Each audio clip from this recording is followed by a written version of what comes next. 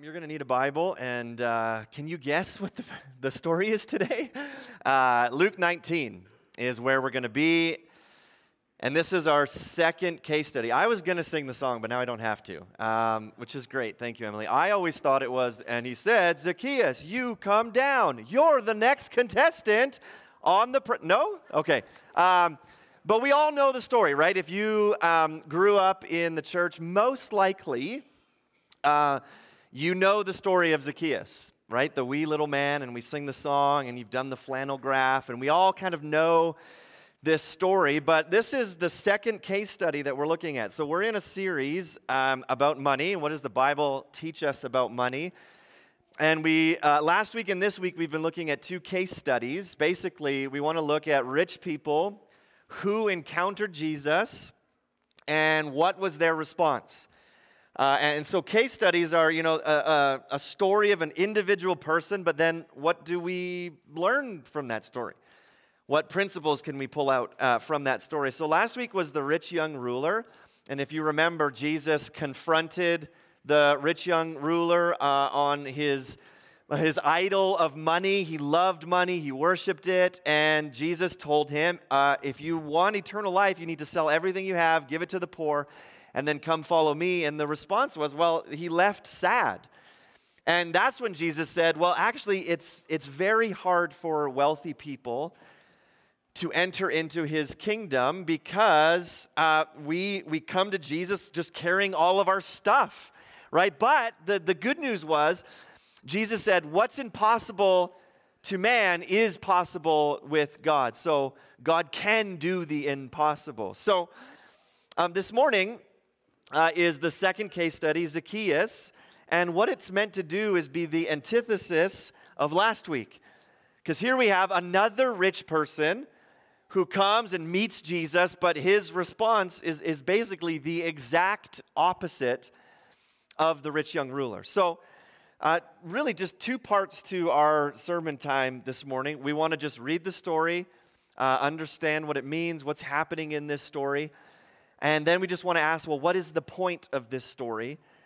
And really, I only have 1 point of application for you this morning, so it'll be quite simple today. So let's read the account, Luke chapter 19, verses 1 to 10.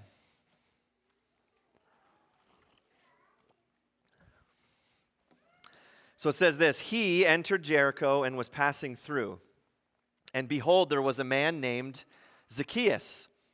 He was a chief tax collector and was rich. And he was seeking to see who Jesus was, but on account of the crowd, he could not because he was small in stature. So he ran on ahead and climbed up into a sycamore tree to see him, for he was about to pass that way. And when Jesus came to the place, he looked up and said to him, Zacchaeus, hurry and come down, for I must stay at your house today. So he hurried and came down and received him joyfully. And when they saw it, they all grumbled. He has gone in to be the guest of a man who is a sinner. And Zacchaeus stood and said to the Lord, Behold, Lord, the half of my goods I give to the poor. And if I have defrauded anyone of anything, I restore it fourfold. And Jesus said to him, Today, salvation has come to this house, since he also is a son of Abraham. For the Son of Man came to seek and to save the lost. The word of the Lord. So here we have, right, like I said, a well-known story, but we have Jesus who's entering Jericho, and really what he's doing is he's passing through Jericho on his way to Jerusalem. If you were coming from the northern part of Israel and you were heading down towards Jerusalem, you would pass through Jericho. And Jericho was a wealthy city. King Herod, he had his winter palace there. So think Palm Springs where everyone goes, right? It's so very nice city. Actually, the climate was quite nice year-round. And so lots of wealthy people lived there, and that's where Herod spent his winters, down in Jericho. And then Luke introduced us to one of the main characters. His name is Zacchaeus, and what we're told is Zacchaeus was a chief tax collector. Now, how it worked in that day and age is what the Roman Empire would come, and they would conquer different nations and cities, and then they would set up tax collectors who would then tax the citizens to give the money to Rome. But how they incentivized people was, hey, listen, you can charge people whatever you want, right? So if taxes are $100, you can charge $1,000 for all we care, as long as you give us our portion, and then the tax collectors could keep whatever they wanted, right? As long as the portion went to Rome, you keep all the rest. And so what they would often do in Rome is they would appoint Jewish tax collectors. So think about that. You're already a conquered nation, and now you have your fellow kinsmen, right? People who are Jews as well, and now they're taxing you for Rome, and they're also adding taxes to it so that they can get rich off of it. Now, that's bad enough as it is, but we're told that Zacchaeus was a chief tax collector. So what that means is that he was in charge of a whole system of tax collectors. So I don't know if anyone's come to you and they said, I want to talk to you about essential oils. And you're like, oh, okay, interesting. Do you want me to buy them? And they're like, no, I want to change your life. I want you to sell them underneath me, right? And then you find 3 other people, and you're like, it kind of sounds like a pyramid. Sorry if you sell essential oils.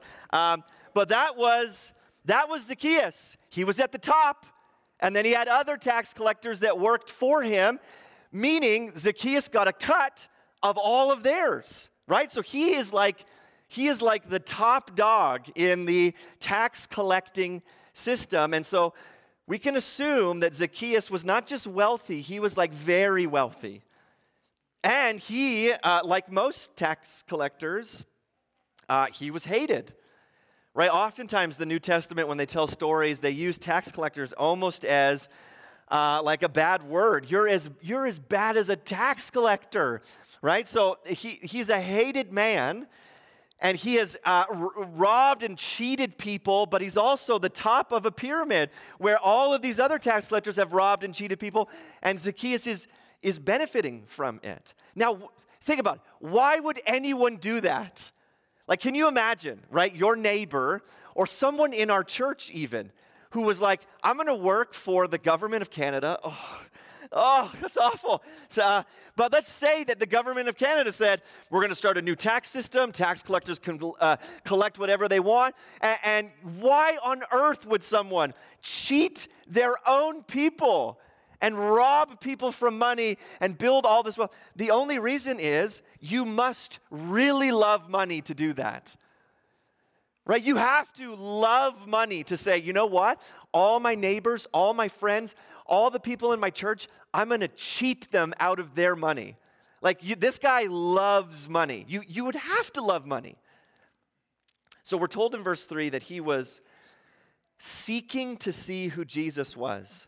So you need to understand that, like, the word about Jesus spread rapidly. Here's a guy that can heal the sick. Here's a guy that can cleanse people. He can cast out demons. He's turning water into wine. He's feeding thousands of people. So Jesus' popularity was spreading. And so I have no doubt that Zacchaeus had heard about this guy. Who is this Jesus? And he wanted to see him, but we're told that he couldn't see him because he was too short. Which you would have to ask, well, Zacchaeus, if you're short, why don't you just go and stand in front of the taller people? Do you know why? I think because no one in the crowd would make room for him. We hate Zacchaeus. And if Zacchaeus was like, excuse me, can I come through? Can I just get through? So they would be like, no, get out of here, Zacchaeus. Why would I be kind to you and let you in to the front of the crowd? I think that's why. He's probably trying to get through, and the crowd is, get out of here, Zacchaeus. You cheat, you robber. We don't want anything to do with you. Don't let Zacchaeus through. And so what does he do? Well, he climbs a tree. Now, if you saw an adult climbing a tree today, you might be like, that's odd, but that's cool, right? Getting in touch with their childlike spirit or whatever.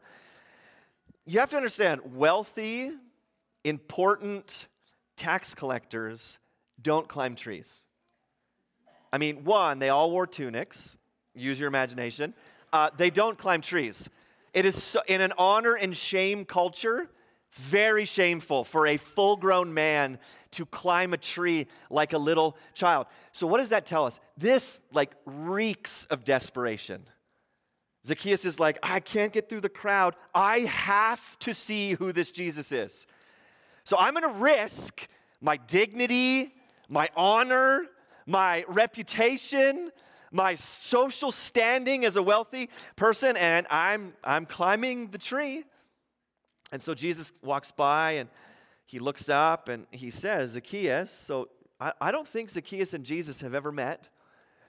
So here you have the all-knowing power of Jesus. He already knows his name. Zacchaeus, come down. I'm going to go to stay at your house today. Staying at someone's house, especially eating a meal with someone in that culture, if you would eat a meal with someone, it indicated that you were friends with them and that you accepted them. So an act of hospitality, like if you invited someone over to your house, the surrounding culture would look at that and go, oh, they're friends and they approve of one another. They love each other. There's a deep friendship there. So this is massive that Jesus singles out probably the most hated guy in Jericho and says, hey, Zacchaeus, I'm gonna stay at your house today. And then in verse 6, we're told that Zacchaeus receives Jesus joyfully.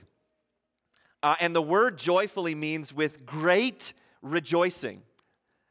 Now, here's what's interesting. It's used 9 times in the book of Luke, this word joyfully. And all of the times, it is connected to when someone comes to a saving knowledge of Jesus. So it's not just, woohoo, I'm going to have a dinner guest today. Look, I'll give you an example. Luke 8:13. The ones on the rock, right? He's talking about those who build their lives on the rock and the sand. The ones on the rock are those who, when they hear the word, what's the word? The gospel, they receive it with joy. So I think that when Jesus said, Zacchaeus, I'm coming to your house today, and Zacchaeus received him with joy, that was the moment of his salvation. That it goes beyond just, I'm receiving Jesus as a guest in my home. I think Zacchaeus was rejoicing because he goes, salvation for someone like me? I'm receiving Jesus with joy? Now, what's the response of the crowds? They all grumble, which, I mean, the crowds always seem to grumble. They hate Zacchaeus. Like, think about it. These are the crowds that don't let Zacchaeus in. Don't let him come to the front. We hate that guy. And now out of all the crowds, who does he go to eat with and stay with? Zacchaeus. I'm sure they were like, oh, Jesus, if only you knew. This guy's the worst. And then they grumble. He's going to, if only he knew who he's going. He's going to eat with a sinner. Ugh. Here's Zacchaeus' response, verse 8. So Zacchaeus stood and said to the Lord, right, now Jesus, here's my response. Half of my goods I'm going to give to the poor. And now I'm going to repay anyone that I've defrauded 4 times. So if I've defrauded someone out of $1,000, I'm going to pay him back $4,000, 4 times what I stole from them. And Jesus then says, well, clearly today salvation has come to this house. Now, what Jesus doesn't mean is, oh, okay, you gave your money away, so therefore you have now earned your salvation by giving your money away. What Jesus means is, oh man, it is so evident, Zacchaeus, that you have received salvation because look at the way you're responding. You giving your money away to the poor is an evidence that your heart has been changed. And then Jesus says, that's why I came. The Son of Man came to seek and to save the lost. So I hope you noticed if you were here last week, this is basically the exact opposite of last week. The rich young ruler leaves sad because he goes, I just can't part with my money, Jesus. And here we have the opposite of Zacchaeus meeting Jesus and not even being asked. Notice that. Jesus doesn't even have to ask Zacchaeus. Zacchaeus stands up and says, here's what I'm going to do, Jesus. And he willingly gives his riches away. Now, I don't know for sure, but if you gave away half your riches and I think this might bankrupt you. So that's the story. Here's the main point. One point for us this morning, it's this: our generosity towards others is directly related to our view of God's generosity towards us. I think this is the main point of the story of Zacchaeus. What's the principle from this case study? Is that your generosity in your life towards others, and this could be generosity of money, of your possessions, of time, your generosity towards others is directly related to how you view God's generosity towards you. Like, look at Zacchaeus. He sought after Jesus. He received him joyfully. Jesus came to his house. And what was that? On Jesus' part, that was an act of compassion and mercy and grace. I'm going to come to the worst person's house. I'm going to extend mercy and grace and friendship towards this sinner. And the response to Jesus' generosity towards Zacchaeus is Zacchaeus' own generosity. Here's why I think this is huge. There was prescriptions in the law for what Zacchaeus should have done in this scenario. So what I mean by that is that the law said in the Old Testament, which Zacchaeus would have known because he was a Jewish man, the law said that if you actually got caught doing something wrong, if you got caught defrauding someone or cheating someone, you had to pay them back with 20% interest. That was the law. Numbers 5:7, it says, "He shall confess his sin that he has committed, and he shall make full restitution for his wrong, adding a fifth to it and giving it to him to whom he did the wrong." So technically, Zacchaeus could have said, okay, I've done wrong. What does the law prescribe? The law prescribes that I pay you back and I add 20% to it. So if I've stolen $100 from you, I'm going to give you back $120. I'm going to add 20% to it. Zacchaeus pays back people he's cheated with 300% interest. Like way more than he has to. So notice, for Zacchaeus, it wasn't, okay, Jesus, you've changed my life. How much must I give? For Zacchaeus, it's, how much can I give? Like, look at what Jesus has done for me, a sinner. I'm not going to do the bare minimum. Like, he could have. But I think we see a massive heart change in Zacchaeus, because it's not, what is the bare minimum I have to do to kind of clear my name? Zacchaeus is like, oh, it's 20%. I'm going to give back 300% interest. Why? Because look at the generosity that Jesus showed him. I think one of the reasons that we struggle with generosity, and I know myself, sometimes I can catch myself, what is the bare minimum as far as generosity goes? I think one of the reasons is because we just haven't fully grasped the generosity and the grace and the mercy and the compassion and the love of God given to us in Christ Jesus. We don't understand how unbelievable the generosity of God is. And so then we ourselves aren't generous. So then we ask questions like, well, how much do I have to tithe? 10%? Is it net or gross? What if I only want to tithe 8%? And we play the game of how much do I have to give?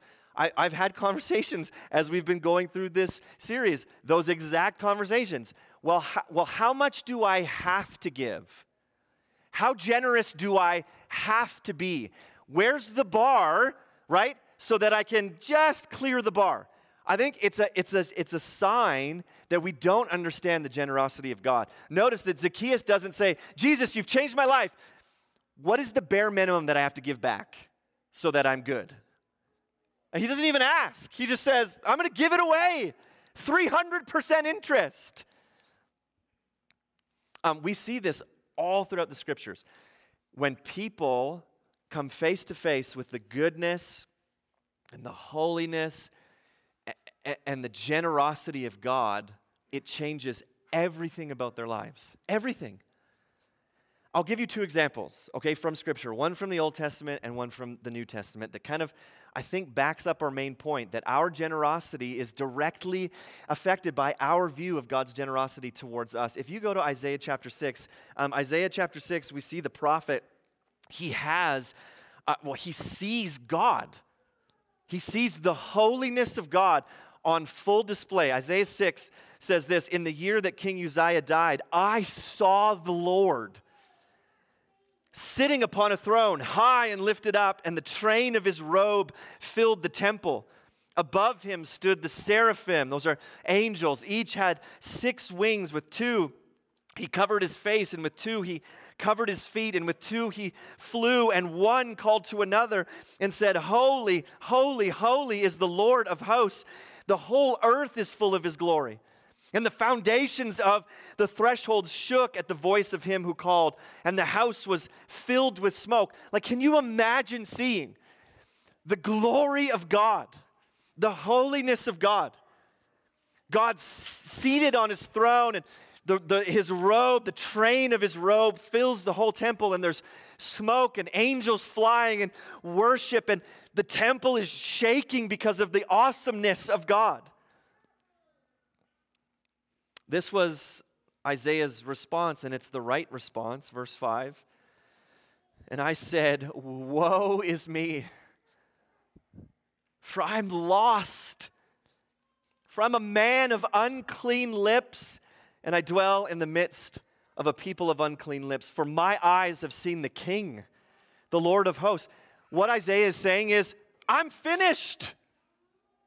I'm about to be smited. Like the fact that me, a sinner, a lost man, I have unclean lips, and I dwell in the midst of all these people who are sinners with unclean lips, God is going to wipe me out. Lightning bolt, pile of dust, Isaiah. I mean, that's what he's expecting. Would you not expect the same? Like me, sinner, broken, I know my thoughts, I know my heart, standing in front of a perfect, holy God, he's going to destroy me. Here's what happens, verse 6. "Then one of the seraphim flew to me, having in his hand a burning coal that he had taken with tongs from the altar, and he touched my mouth and said, 'Behold, this has touched your lips. Look at this. Your guilt is taken away, and your sin is atoned for.'" Not what Isaiah was expecting. Wait, I'm a man who is guilty and sinful and wicked, and my heart is dark, and I deserve to be completely wiped out by your holiness, God. And yet God, in an act of unbelievable generosity, says, "Actually, Isaiah, I'm going to cleanse you, and your guilt is going to be taken away. All your sins are atoned for."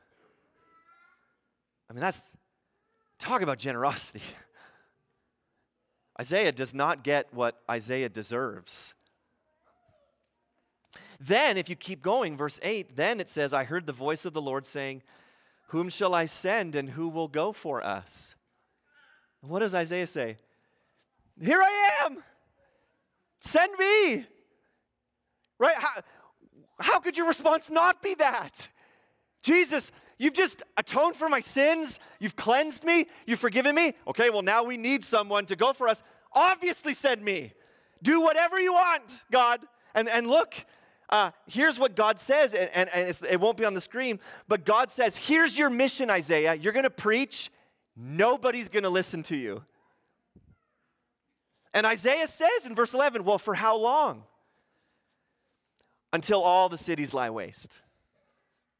And notice that Isaiah never says, actually, that sounds like a terrible assignment. I take it back. Here I am. Don't send me. Why?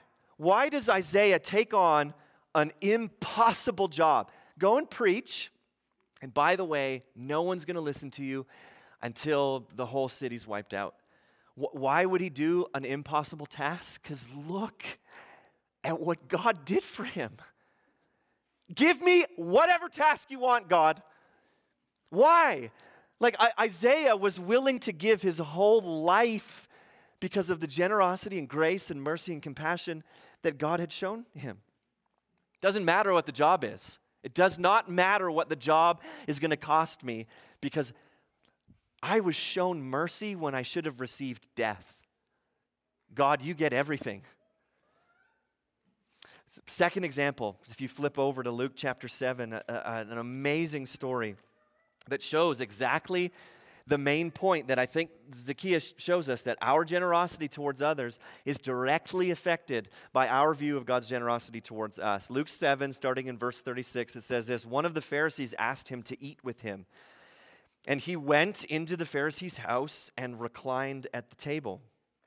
And behold, a woman of the city who was a sinner, when she learned that he was reclining at table in the Pharisee's house, brought an alabaster flask of ointment, and standing behind him at his feet, weeping, she began to wet his feet with her tears and wiped them with the hair of her head and kissed his feet and anointed them with the ointment. Now, when the Pharisee who had invited him saw this, he said to himself, if this man were a prophet, he would have known who and what sort of woman this is who is touching him, for she's a sinner. So here you have a scandal that takes place at a dinner party. And a very well-respected religious person, this Pharisee, we're told later that his name is Simon. He has Jesus over and he is eating with him. And then this woman, and some scholars think that she was probably a prostitute, this woman who has a terrible reputation in the city, comes and stands at the feet of Jesus, because they would eat lying down. That was a Middle Eastern culture. So she's at the feet of Jesus and she's weeping over his feet and getting his feet wet, and she's wiping his feet with her hair and pouring expensive ointment on her feet. And so, listen, obviously, it's a little odd, right? If you were at a dinner party and this happened, you'd be like, what? But here's why the Pharisee is really upset, because he says, oh, this woman, if Jesus knew her reputation, if Jesus knew the things that she's done, if Jesus knew the type of woman that she is, he would be appalled that she's doing this. So here you have the upstanding, good, moral person. I've never done anything wrong. I'm a good Pharisee, who is appalled at a desperate act of worship. So then we read on. Verse 40, Jesus answering him said to him, Simon, I have something to say to you. And he answered, say it, teacher. A certain moneylender had two debtors. One owed 500 denarii and the other 50. When they could not pay, he canceled the debt of both. Now, which of them will love him more? Simon answered, the one, I suppose, for whom he canceled the larger debt. And he said to him, you have judged rightly. Then turning towards the woman, he said to Simon, do you see this woman? I entered your house, and you gave me no water for my feet, but she's wet my feet with her tears and wiped them with her hair. You gave me no kiss, but from the time I came in, she has not ceased to kiss my feet. You did not anoint my head with oil, but she has anointed my feet with ointment. So do you see the difference between a broken, desperate person who just wants Jesus and a guy who's got it all together? The guy that, I've got it all together, and so I'm not even going to offer the basic hospitality things to Jesus, because in my view, Jesus is just another person. So I'm not even going to offer to wash his feet. I'm not going to greet him with a kiss, which was common in that culture. And yet you have this woman that is so desperate to see Jesus. And so Jesus, isn't it interesting, the parable that he tells? There's someone who owes 500 denarii and another 50. Both debts are canceled. Who is going to be more glad? The bigger the debt, the happier you are that it gets canceled. It just makes sense, right? If you owed a family friend $10,000 and another family friend owed them $500, and the family friend said, I'm going to cancel both your debts. If you owed 10 grand, you're going to be way more thrilled than if you only owed 500. It just makes sense. The bigger the debt, the happier and more joyous you are that it got canceled. So Jesus goes on, verse 47, therefore I tell you, her sins, which are many, are forgiven, for she loved much. But he who is forgiven little loves little. And he said to her, "Your sins are forgiven." Then those who were at table with him began to say among themselves, "Who is this who even forgives sins?" And he said to the woman, "Your faith has saved you. Go in peace." When we, and I mean, we could look at story after story after story. There's Lydia in Acts 16 who receives the gospel, and she's like, "You must come stay at my house. And she was rich. "You have to let me help you." And I like on and on and on and on. When you realize the depths of your own sinfulness and brokenness, and then you experience the grace and mercy of Jesus when he pours it out onto you, it changes you. So then duty is not the answer when we live our lives. Delight is the answer. So then we don't say things like, "Well, how much do I have to give?" We say, "Jesus, how much can I give?" Out of delight, like your debt has been canceled. Colossians 2 says that your record of debt and sin, all of the dark, evil thoughts you've had, all of the sinful things you've done, all of the times you've slandered people and stole and cheated and lied, your record of debt, Colossians 2 says it was taken and it was nailed to the cross. It's been forgiven. So if God has shown you that kind of generosity, it means our response is, "Okay, Jesus, how much can I give? My whole debt gone?" So then following Jesus doesn't become about our duty, it becomes about our delight. I delight to live a generous life because look at how generous God was towards me. There's been a couple of times in my life when I have really realized this. When I have realized the depths of my sin and how dark my thoughts can be and how wicked my heart can be and the things that I think and say and do, there's been a few times when I have just been overwhelmed. Man, I am such a sinner. And it's like when you come to Jesus, you feel like, well, if I come and I bring all of this wickedness and sin, it's like I'm putting my head on the chopping block. It's like Isaiah, "Woe is me. Okay, this is the end. God's clearly going to just destroy me because look at the type of person I am." And it feels like you're putting your head on the chopping block, but then instead of you getting what you deserve, then you experience the gospel, the grace, the mercy, the love, the compassion, the generosity of Jesus towards you. Man, it changes you. That you're like, "Why, God? Why would you do that for someone like me?" And then following Jesus becomes a delight, not a duty that we have to do. I mean, 2 Corinthians 8:9 tells us, "For you know the grace of our Lord Jesus Christ, that though he was rich, yet for our sake, your sake, he became poor, so that you by his poverty might become rich." Like, don't you realize that Jesus stepped off of his throne in heaven and became poor? Not even like just physically poor, homeless, abandoned, rejected, and then crucified, so that through his poverty, you might become rich. And I don't mean, yes, I get a BMW now. I mean, Jesus says, "I want to give you the whole kingdom of God." Don't you know that that's what the gospel means? So when you realize that, when you come face to face with the fact that you are a sinner and yet Jesus became poor and rejected and despised and beaten and crucified for you, that he lost everything, how can you not respond with open-handed gladness and generosity? How can we even ask questions like, "Well, how much do I have to give to ease my conscience?" I mean, it's got to be like Zacchaeus.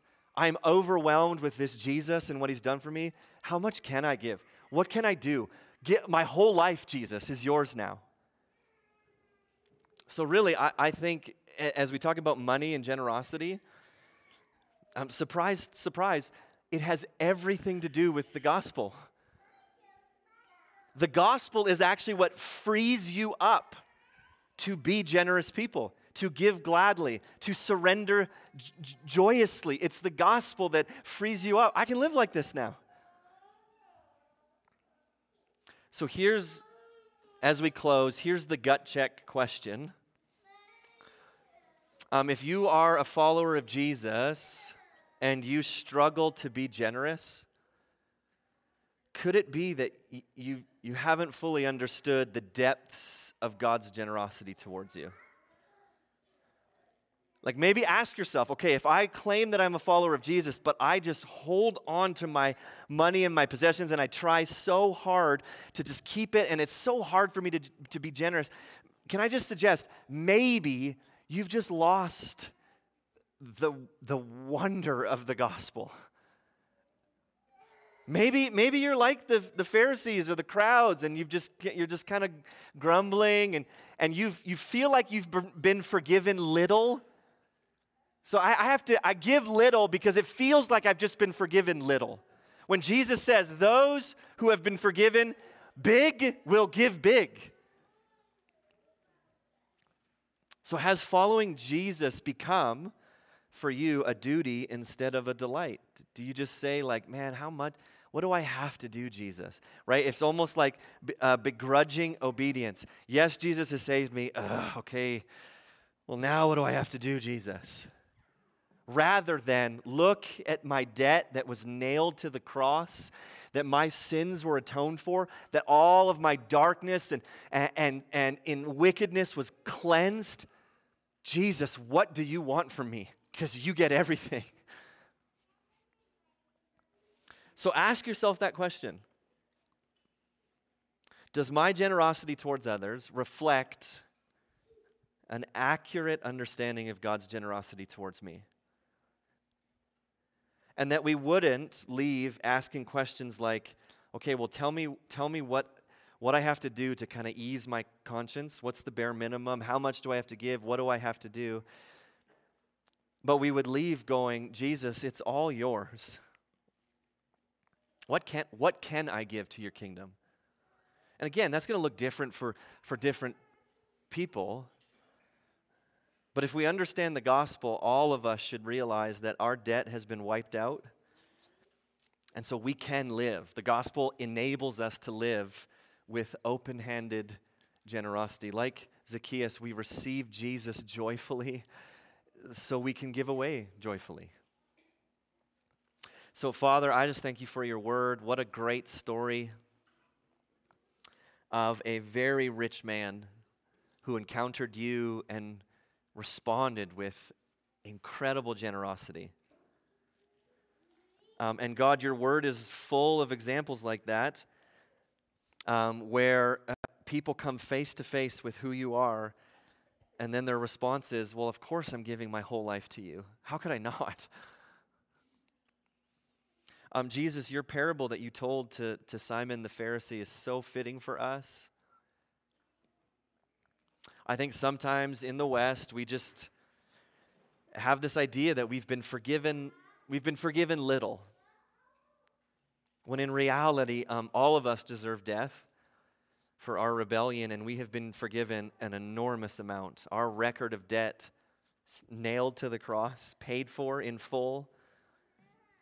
So God, I pray that then as we take the knowledge of the gospel and think about our view of money and generosity, it is the gospel that has to change our view of those things.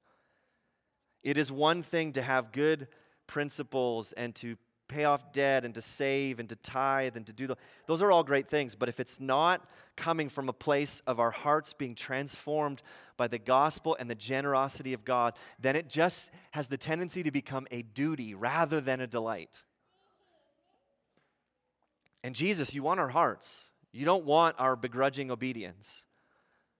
So God, I pray that we would be like these examples we see in Scripture, like in Isaiah, or like this woman, or like Zacchaeus, that we would understand your generosity towards us, and it would directly impact our generosity towards each other. So God, just do that work in our hearts. We need your help to live like this.